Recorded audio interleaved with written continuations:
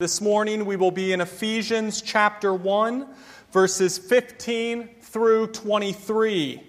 And we will wrap up the first chapter of this glorious book. During the past 3 weeks, we have studied through Paul's opening doxology, or his opening word of praise to God who has blessed us in Christ with every spiritual blessing. And hopefully we remember Paul's progression of this from the last 3 weeks. In part 1, we learned praise God the Father who has chosen, who has predestined, who has adopted a people to himself. In part 2, it was praise God the Son, Jesus Christ, who has redeemed the children of God via his work on the cross and who will unite all things under his headship. And in part 3, it was praise God the Holy Spirit who has sealed the children of God. They are God's possession, and the Holy Spirit is the guarantee. He is our down payment, our first fruits, our first installment of our eternal inheritance. But what is unique about this Pauline letter is that the book of Ephesians, is the only letter of Paul's, according to scholars, that include both an opening doxology in the introduction and also a prayer of thanksgiving, or a thanksgiving meditation. Thus, we will see today an outpouring of thankfulness from Paul for his brothers and sisters in Christ. And let me tell you, church, it is refreshing. Because thanking God for your brothers and sisters in Christ and their spiritual growth and their faith, it is not something we see consistently within our society. In a joke I read, a 4-year-old boy was asked if he wanted to pray before dinner. The little boy agreed, and so his family members bowed their heads in expectation, and he began his prayer thanking God for all of his toys, naming them one by one. And then he thanked God for all of his teachers at school and at Sunday school, all of his friends at school and at Sunday school.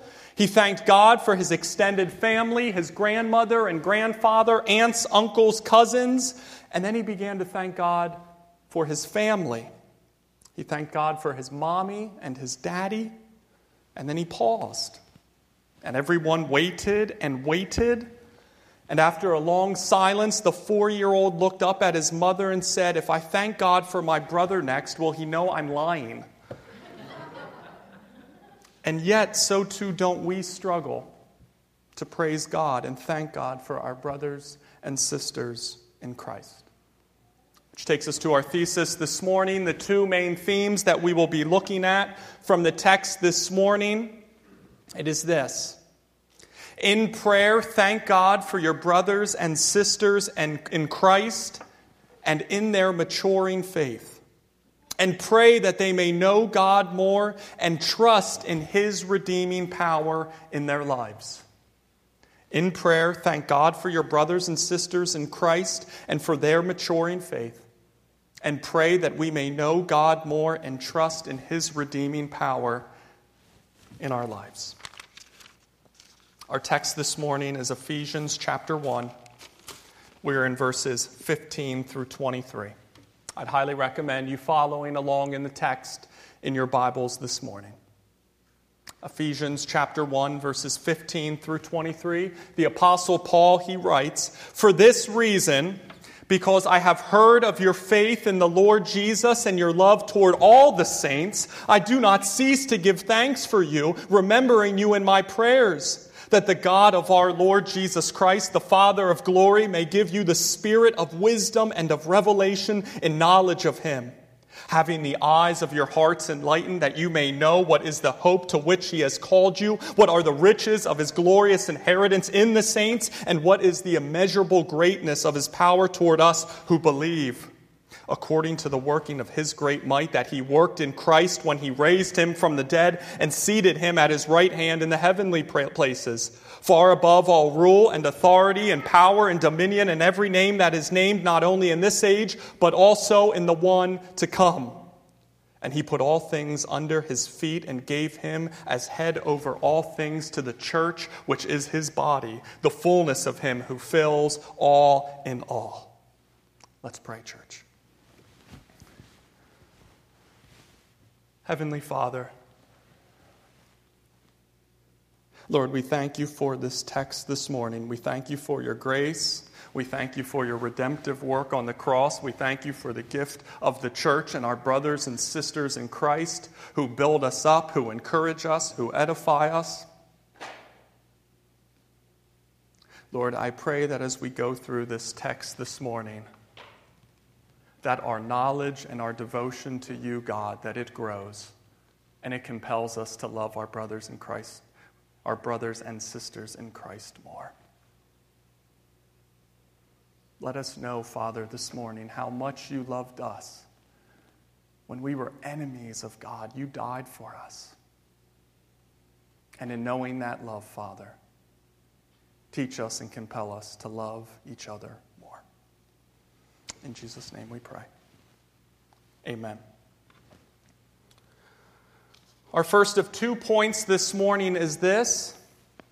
In prayer, thank God for your brothers and sisters in Christ and for their maturing faith.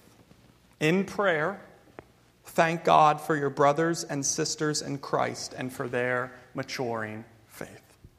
Verses 15 and 16 this morning says, "For this reason, because I have heard of your faith in the Lord Jesus and your love toward all the saints, I do not cease to give thanks for you, remembering you in my prayers." Again, point 1, in prayer, thank God for your brothers and sisters in Christ and for their maturing faith. But how exactly do we identify our brothers and sisters in Christ? To the children that are here this morning, I have some questions for you. And you can feel free to yell out the answer. Guys, I'm depending on you. All right, are you ready? When you see an animal, and the animal is white, it has black spots, it gives milk, it lives on a farm, eats grass, and goes moo, what animal is it? What animal? A cow. Good. All right, let's try again. Just yell it out. You see an animal that is pink, plays in the mud, eats slop, goes oink, oink, oink. What animal was it? A pig. Very good. And just as God has made animals to possess certain characteristics and certain traits, so too has God made his children to display certain traits and certain characteristics. And we see 2 of them here in the text. Paul says in verse 15 that they are faith in the Lord Jesus Christ and that they have love toward all the saints. In essence, as we saw last week, these are who will receive the eternal inheritance Paul talked about. Those who have faith in Jesus Christ and who love Jesus Christ and who also love each other. Paul is hearing about their faith, their root in the gospel of Jesus Christ, and their love, their growing fruit from the gospel of Jesus Christ. And you may be sitting there thinking, wait, shouldn't Paul know these people already since he ministered there for about 3 years? He shouldn't have to hear about their faith. He should know whether they have faith or not already. And I'll caution you, say, remember please, that Paul likely wrote a circular letter to churches throughout Asia Minor. Paul also has not ministered in the Ephesus area for about 5 years when he wrote this letter. And also, please note that Ephesians is a prison epistle. Paul is likely in Rome on house arrest when he wrote this letter. And the point of all this is that Paul doesn't know all the individuals who make up the church in Ephesus. Paul doesn't know all the individuals who make up all the churches in Asia Minor. And Paul certainly does not know all the individuals who are reading this letter. But through his correspondences, through the visitors that have come to him while he's in prison, and the letters he has received when he is in prison, he hears about their churches. He hears about their faith in the Lord Jesus Christ, their love for each other, and he knows that they are his brothers and sisters in Christ. And this is not shocking because faith and love for Christians, it goes hand in hand. Faith in Jesus Christ naturally produces fruit, an outpouring of love toward your brothers and sisters in Christ. And this part is interesting. Our love, it is not just an outpouring of love toward Christians the same age as us. It is not just an outpouring of love toward individuals who are the same sex as us, who agree with every point the same way we do, who have the same vision of the church as us. Verse 15 says it is a love toward all the saints. And it's funny. The Greek word that we get all from is pantos, which means all. It means every. It means whosoever. It means any. As Christians, our love does not single out which Christians we are to love and which ones that we do not need to love. Christian love, it does not segregate based off race. It does not separate based off age. It does not favor based on intellect. Christian love, it is universal. It is wholesale. It is sweeping. It is blanket. It is indiscriminate toward all the saints. Christian love, it is bold. It is brave. It doesn't care what others think. It is real, it is genuine, and it is authentic. An unknown source shared this story about William Gladstone. Gladstone was a former British Prime Minister during the 19th century. And Gladstone, in announcing the death of Princess Alice to the House of Commons, told a touching story. He said, "The little daughter of the princess was seriously ill with diphtheria, which is a serious nose and throat infection. And the doctors told the princess not to kiss her little daughter and endanger her life by breathing the child's breath. But once when the child was struggling to breathe, the mother, forgetting herself entirely, took the little one into her arms to keep her from choking to death. Rasping and struggling for her life, the child said, 'Mama, kiss me.' Without thinking of herself for a moment, the mother tenderly kissed her daughter. She got diphtheria, and some days thereafter, she went to be with the Lord forever." The point of this, that like Princess Alice's love for her daughter, our Christian love, it must forget self. It must forget our preferences, our conveniences, and our pleasures. Christian love, it must not segregate only to healthy Christians or to wealthy Christians or to smart Christians. It must not count the lost. Well, if I love this individual, it could make me look bad. Or if I spend time and love this individual, it's going to cost a lot. It's going to take a lot of time. But we must love all the saints in an authentic and genuine and Christ-minded way. Jesus Christ said in John 13:35, "By this all people will know that you are my disciples if you have love for one another." Thus, lovingly, let me ask you this morning, church, do we love all the saints that are here? And I am not asking if we are cordial with all the saints. I am not asking if we play nice with all the saints. I am lovingly asking this morning, brothers and sisters in Christ, when you examine your heart, is your attitude one of love toward all the saints that are here? And you may be sitting there this morning thinking, love everyone? Like everyone? I mean, Wes, I know you are new and have this youthful, ignorant zeal about you, but millennials, they are hard to love with their beards and their skinny jeans. What are you laughing at?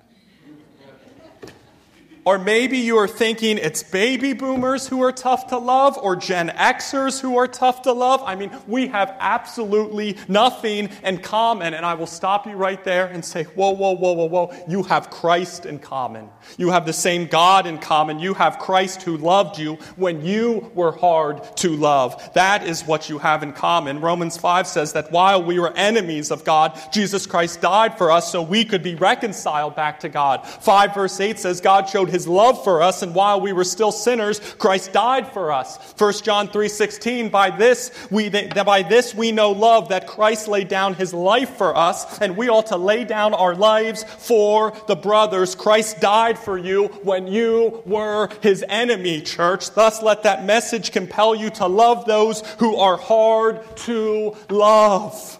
And let me lovingly challenge you this morning. Let me lovingly stir you and spark you in the same way Paul challenged the church in Thessalonica as he called them to encourage one another and to build each other up. To encourage one another and to build each other up. Church, encourage one another and build each other up. How different would the church of God look if it were fully devoted to encouraging all the members, if we were devoted to building up all the members, even those who are hard to love? Because in realizing that we were hard to love, we were enemies of God, God still loved us first. Thus let us have that same mind in being quick to love those who are one with us in Jesus Christ.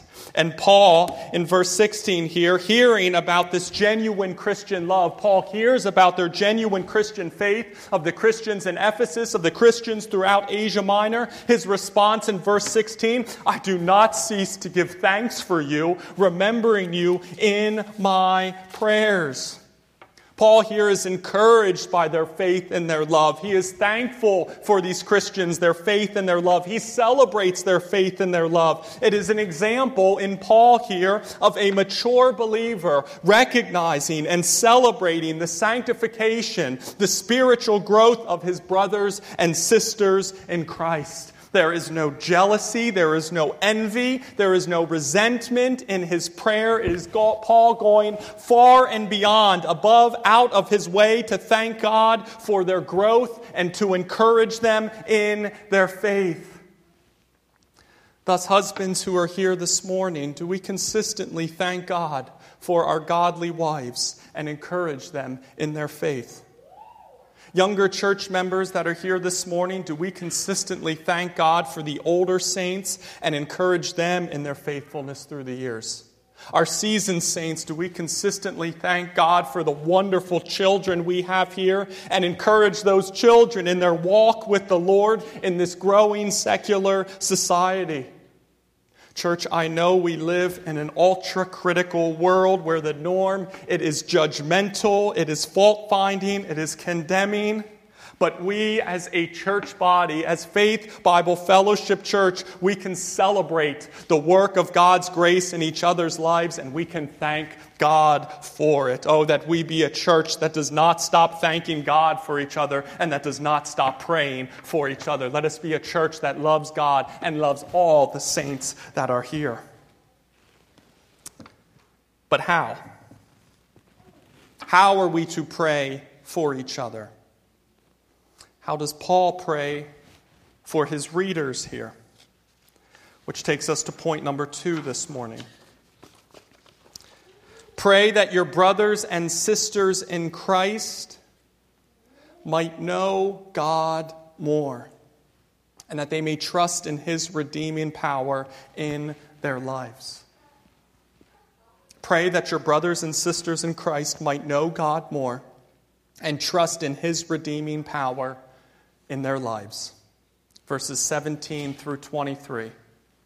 Say that the God of our Lord Jesus Christ, the Father of glory, may give you the spirit of wisdom and of revelation in knowledge of Him, having the eyes of your hearts enlightened, that you may know what is the hope to which He has called you, what are the riches of His glorious inheritance in the saints, and what is the immeasurable greatness of His power toward us who believe, according to the working of His great might, that He worked in Christ when He raised Him from the dead and seated Him at His right hand in the heavenly places, far above all rule and authority and power and dominion, and above every name that is named, not only in this age, but also in the one to come. And He put all things under His feet and gave Him as head over all things to the church, which is His body, the fullness of Him who fills all in all. A.W. Tozer said in his book, Knowledge of the Holy, he said, what comes into our minds when we think about God, it is the most important thing about us. What comes into our minds when we think about God, it is the most important thing about us. And Paul says in verses 17 and 18 that the God of our Lord Jesus Christ, the Father of glory, may give you the spirit of wisdom and of revelation in the knowledge of him, having the eyes of your hearts enlightened, that you may know what is the hope to which he has called you, what are the riches of his glorious inheritance in the saints. Paul here prays that his brothers and sisters in Christ, that they may know God more. That God increases their spirit of wisdom, that God increases their spirit of revelation and knowledge of him, that he opens the eyes of their hearts to see and to understand the hope that they have been called in. And as John Wesley says, the immense treasure of blessedness he hath provided as an inheritance for the saints. Paul prays that they understand the depth of what Paul has laid out in his opening doxology, that we as Christians, we have been called, we have been chosen, predestined, adopted. We as Christians have been redeemed, forgiven, and united. We as Christians have been sealed and guaranteed of every spiritual blessing in the heavenly places. Paul prays that these Christians, they understand the weight of that gift, that they understand the grace of that gift, and that they seek to continue to grow in their knowledge of God, who is the giver of that gift. Jeremiah 9 says, let not the wise man boast in his wisdom. Let not the mighty man boast in his might. Let not the rich man boast in his riches. But let him who boasts, boast in this, that he understands and knows me, that I am the Lord. Oh, that we may come to know God for who he is, our Redeemer, our Savior, and our Lord. And Paul goes on in verse 19, as he also asks God that these Christians may know, in verse 19, what is the immeasurable greatness of his power toward us who believe. Paul prays that his readers know what is the immeasurable greatness of his power toward us who believe.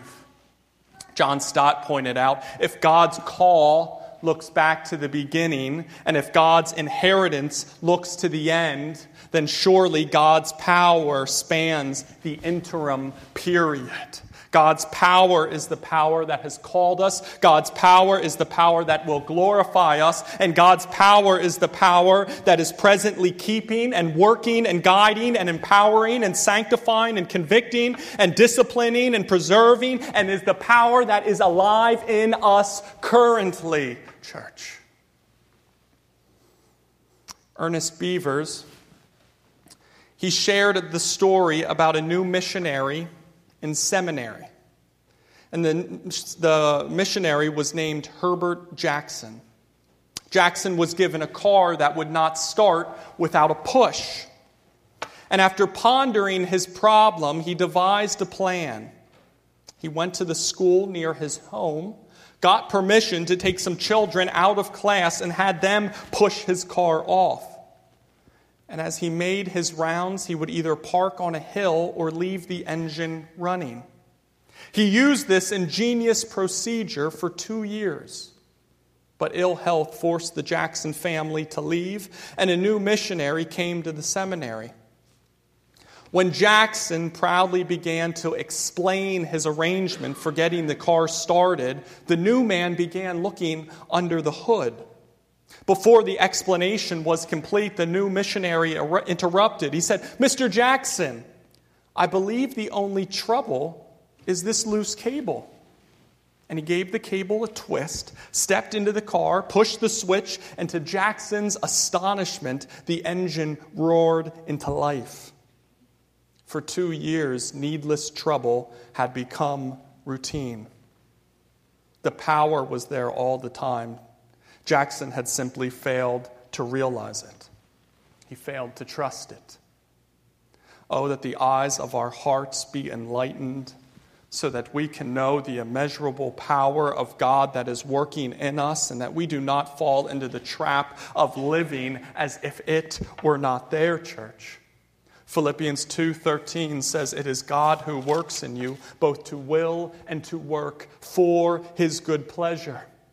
And that God who works in you, How immense is his power? Consider the resurrection for a second in verse 20, that he worked in Christ when he raised him from the dead and seated him at his right hand in the heavenly places. God in his power versus sin and death and eternal damnation. And after Jesus Christ was crucified, crushed, died, and buried, 1 Corinthians 15 says on the third day he was raised according to the Scriptures. Death was swallowed up in victory. Oh, death, where is your victory? Oh, death, where is your sting? This was the final outcome. Death, sin, you were a loser. Our omnipotent, all-powerful God has won. Romans 8, 11, and 12 says, and if Christ is in you, although the body is dead because of sin, the spirit is life because of righteousness. If the spirit of him who raised Christ Jesus from the dead dwells in you, he then who raised Christ Jesus from the dead will give life to your mortal bodies through his Spirit who dwells in you. Church, the same power that raised Jesus Christ from the dead, verse 20, the same power that seated him at the right hand of God, that same power is working in you. It is growing you, it is convicting you, it is shaping you, and it is keeping you until you reach glory. And it is the power of a God who in verse 21 is far above all rule and authority, power and dominion. It is the power of a God who is above every name that is named. It is the power of a God in verse 22 who put all things under the feet of Christ and gave him, Jesus Christ, as the head over all things to the church. That is the power of God who works in you, that is alive in you. That is the power of God that has saved you, that has justified you, that is saving you, that is sanctifying you, and that will save you, that will glorify you. Thus, on your days of weakness, of depression, by your sin, concerned about salvation and eternity, remember Jesus Christ, risen from the grave, the offspring of David, as preached in the gospel. For the power that raised Jesus Christ from the dead, it is alive in you until you see salvation.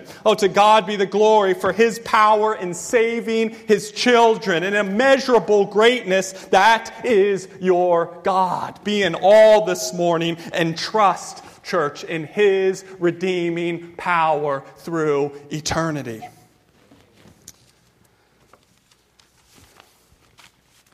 As we close this morning, I'll begin with the non-Christian that is here first. Non-Christian, I would like to share with you the Apostle Paul's words in Romans chapter 1, verse 16. He writes, "For I am not ashamed of the gospel, for it is the power of God for salvation to everyone who believes, to the Jew first and also to the Greek." Non-Christian, the gospel of Jesus Christ, it is the power of God for salvation to everyone who believes. Thus, non-Christian, if you are here this morning burdened and convicted by life choices, depressed about your family or your marriage, if you are troubled by insecurity, fear of man, low view of self, please hear me.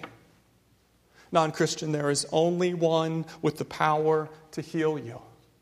There is only one with the power to wipe away every tear from your eye. There is only one with the power to give you new and eternal life. And that is Jesus Christ, the God-man, God in the flesh, who came into the world to save man from their illness, from their disease, from their sin, and from their death. And how did Jesus Christ do it?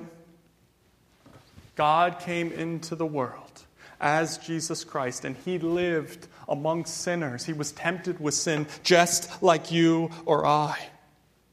And yet he lived a perfect, spotless, sinless life. And he freely, he lovingly, he willingly, he humbly gave himself up for the sins of his children. He died for the sins of his children. The wrath that we deserve for our sins, Jesus Christ, he bore that wrath. Our sins were imputed onto him, and the Father crushed Jesus Christ. The wrath that we deserve, Jesus Christ was our substitute and took our place. He was crucified, he died, and was buried for our sins. And you want power.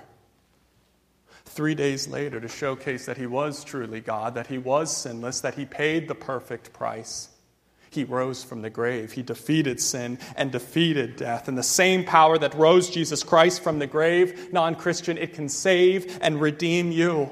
The gospel, the good news, it is the power of God for salvation for those who believe. Thus let today be the day, non-Christian, that you receive the power of your salvation. Let today be the day that you turn from your sins, that you repent of your sins and you trust in Jesus Christ and Christ alone, the only one who paid the price of your sin, the only one who can clothe you in his righteousness and can reconcile you back to God. Let today be the day you are not ashamed of the gospel, but believe and are given the gift of eternal glory with your God.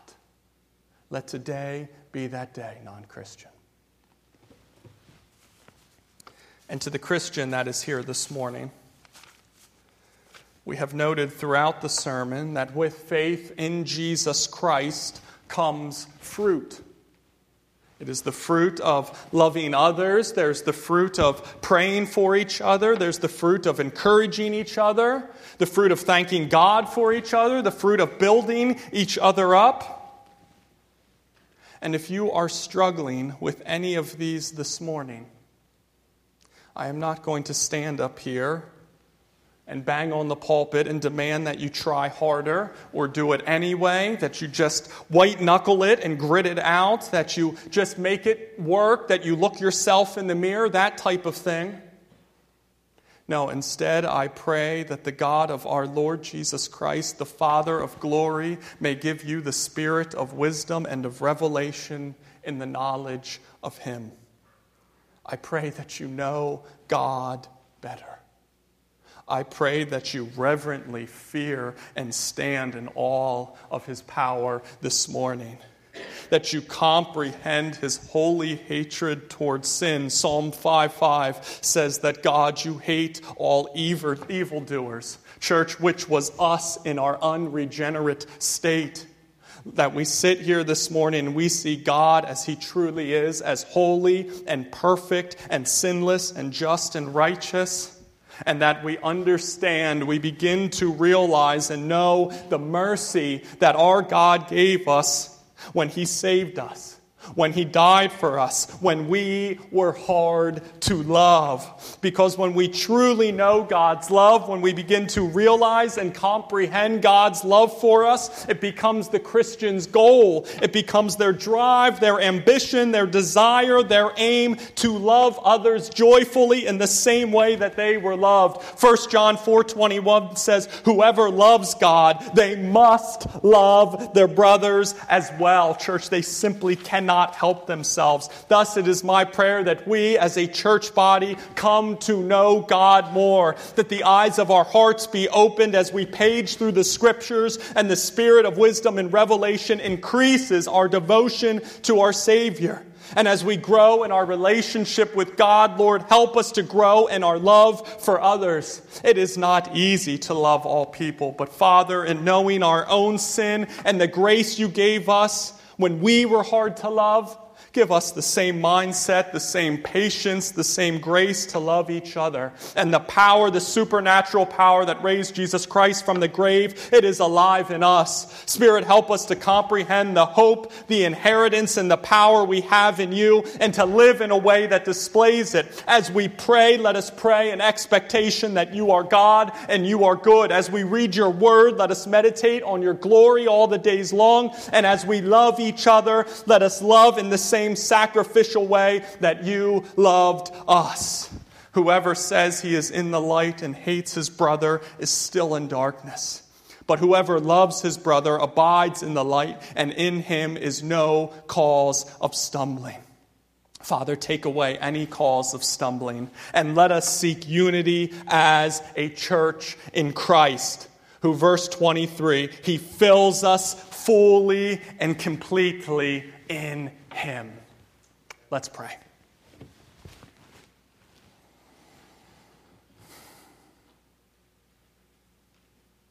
Heavenly Father, as I stand here, I know I cannot do your word justice as we communicate the power and the beauty of your truth.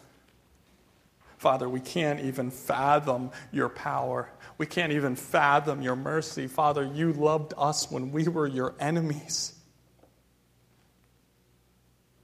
It is impossible when we rely on man alone. Thus we pray, Holy Spirit, that you give us wisdom and knowledge, the power of the beautiful revelation, that we can see your beauty in the words, the Word of God, the Bible that you have given us. It is a supernatural act that only we can know as Christians because you reveal it through your Spirit in and through the Word of God. Open our eyes, open our ears, open our minds and our heart to this beauty. And Father, when we understand it, as we grasp it, help us to grow then in an outpouring of loving your church. You fill completely and fully your church in you, Father. Do that here at Faith Bible Fellowship, we plead. In Jesus' name, amen.